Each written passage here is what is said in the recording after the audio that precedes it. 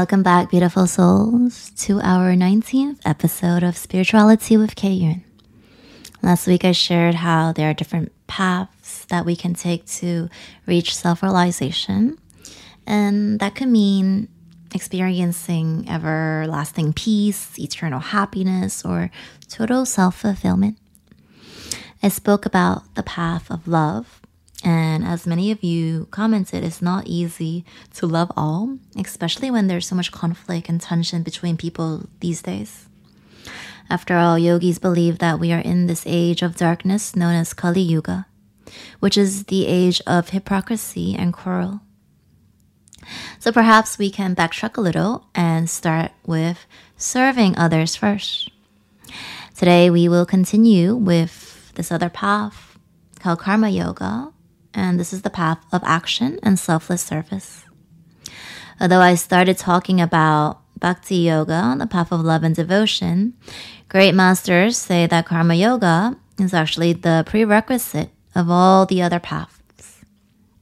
In the beginning of my inward journey, I went to Dharmasala in India 2 years consecutively to attend spiritual discourse with His Holiness Dalai Lama for a few days each visit. It was an absolutely incredible and indescribable experience just to be in his presence. He was probably in his late 70s at that time, and even at that age, he's shown so much energy and light. One of the first lessons I've learned during my stay was Karma Yoga, which means performing prescribed duties selflessly. And when I say learn, I don't mean just hearing or reading about it, but actually applying it and putting the teachings into practice. During those days when we had a break between lectures, I would offer selfless service. Can you guess what work I was given?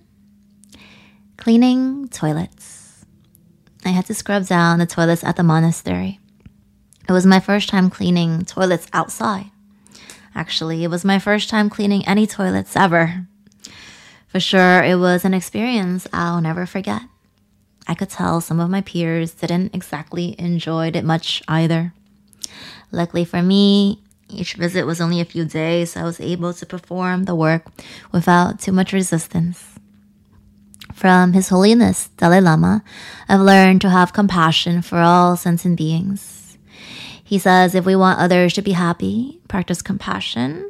If we want to be happy, also practice compassion. As a yoga and meditation teacher, I see students come into the practice with all sorts of issues. It could be physical, mental, or emotional.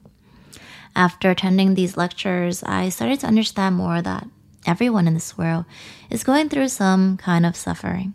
And the Buddhists believe that life itself is a suffering. So I've learned not to judge, to listen mindfully, and to develop compassion for all. Everyone is walking their own path. His Holiness taught that our purpose in this life is to help others, and if we can help them, at least don't hurt them. Just from his powerful aura, I started to, the best of my ability, treat everyone with care and loving kindness. Of course, there are good and bad days since we're all human, but I feel like it's a work in progress, and I'm definitely becoming more aware and mindful whenever I interact with others. Instead of reciprocating how bad someone treats me or hold grudges or try to get them back, I've learned that I shouldn't treat others as bad as they are, but rather as good as I ought to be. And this, His Holiness Dalai Lama says, is the first step to living a happy life. I believe this is what Karma Yoga is about, living a more fulfilling life through service. Karma means action, and Karma Yoga is doing the right thing without attachment to the outcome. Through this path of selfless service, one is able to let go of identifying with the ego. One is able to offer the fruits of action or results to the divine, and one is able to eventually achieve spiritual perfection, again through action. Karma Yoga suggests that those who have a busy, outgoing, or community-based nature can connect to this path right? It is suggested for those who are more hands-on or have an active temperament. For me, karma yoga is also about accepting whatever comes as well as letting go of expectations. Great saints believe we shouldn't even expect a thank you or any kind of recognition in return. This is actually one of the main teachings in the Bhagavad Gita, which is a beautiful divine scripture that literally translates as the divine song. More than a decade ago, I moved into the ashram. An ashram is a spiritual hermitage where yogis live and practice. Some call it a yoga school or yoga monastery. People who work and live there volunteer their time and energy to serve. Around the ashram, there were photos of realized masters, inspirational quotes, and divine drawings. One that caught my attention was this quote: "Serve, love, give, purify, meditate, realize." It is said that we can follow these steps to reach the final goal. Serving represents the starting point, and it is the foundation of many spiritual traditions. Honestly, when I act, there's always that underlying question: how will this benefit me? What am I going to get out of this? That's what we've been taught all our lives. There's got to be some kind of incentive. My mother would always tell me to wake up and not be so stupid. People don't do things for no reason in this world. And in some way, it is true. Even when I was serving at the ashram, of course, I wanted to offer what I can do to help, but at the same time, I also had the desire to experience ashram living and immerse myself in these ancient yogic teachings. Whenever I read the Gita, I am reminded that my work needs to be done to the best of my abilities without becoming attached to the results. Certainly, it's nice to feel that I'm the reason for, say, a successful endeavor, especially if I've invested all my time and effort in it. However, each time I catch myself thinking in that way, I would immediately pop that inflated ego of mine.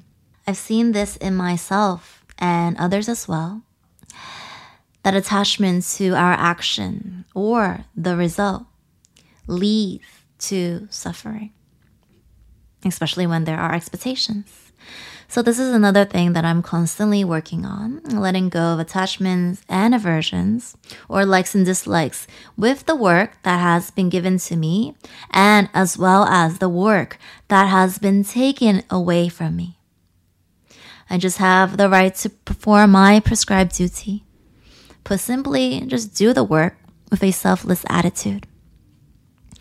During my time serving at the ashram, I had all types of karma yoga duties: cooking, cleaning, gardening, teaching yoga asanas, leading satsangs or spiritual gatherings, assisting in teacher trainings, guiding through meditation, chanting, giving philosophy lectures, teaching yoga to kids, vacuuming, sweeping, doing laundry, grocery shopping, administrative tasks, social media work, front desk customer service, answering phone calls, replying messages.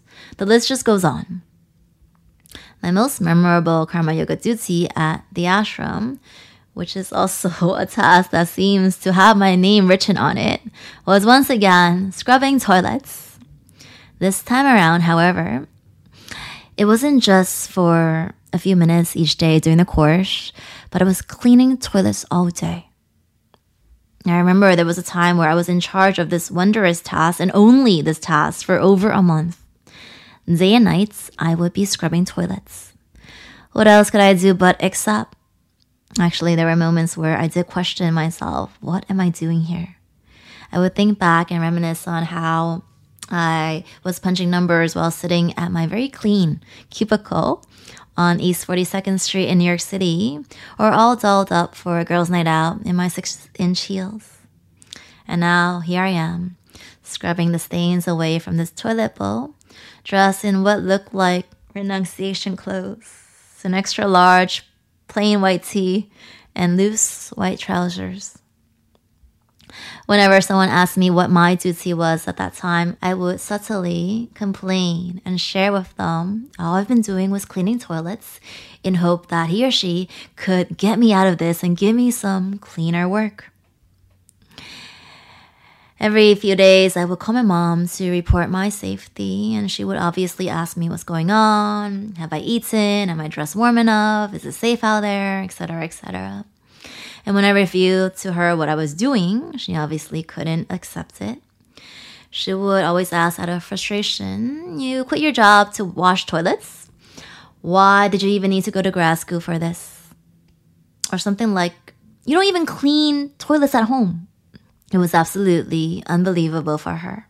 She immigrated to the West to raise her children in a city that never sleeps so that we would be able to live the American dream. Fast forward 20-ish years or so, it was shocking for her to learn that not only has her daughter gone back to the East, but to clean toilets out in the countryside where all the lights are off after 9 p.m. And then one day, one of my teachers, who I've been studying Vedanta or yoga philosophy with for quite a while, came along to chat with me.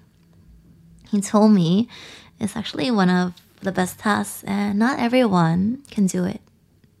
First, I thought he was ridiculing or joking with me, but he said that it's not about cleaning the dirty toilets. Rather, on a deeper level, we are contaminated, or at least I was contaminated. And this work was cleaning my ego. Until then, I never realized how big of an ego I had. If I wasn't doing this task, somebody else would be doing it. Why was I thinking that I'm more superior than others? One of the reasons why we wear uniforms at the ashram is because we let go of our identities from the material world. Ultimately, we are taught this concept of oneness, that we are all the same. I came to understand that when I perform selfless service, I don't choose who I want to serve. I don't serve the ones I like and turn away from the ones I don't like. I'm not choosing what tasks I want to do. I learned to accept whatever work that has been given to me, and Karma Yoga reminds me to think of and serve others. The sick, the poor, the old. We can also serve our parents, our children, the great saints, Mother Earth, our community, or just humanity in general. This path helps us improve our compassion. We become fearless, we cultivate a calm mind, and we increase our self-awareness. And practice bearing insults and injuries. We learn to adopt, adjust, and accommodate to any situation. I remember the days while I was receiving guests at the ashram, there was a sign behind the desk that said, "Guest is God." And even to this day, whenever I encounter issues with people, I would remind myself to see the divine in every face. Mahatma Gandhi, who was one of the greatest karma yogis, said the best way to find yourself is to lose yourself in the service of others. According to yogic teachings, we are all instruments of the divine. A true karma yogi leads a selfless life while doing good deeds and is someone whose mind and heart are kind, generous, compassionate, helpful, and pure. And ultimately, a karma yogi sees the divinity in all and serves all beings. When I pray, I would ask the divine to make me an instrument of peace so I can help others relieve suffering and bring more joy into their lives. I was taught that the highest work one can do is spread spiritual knowledge.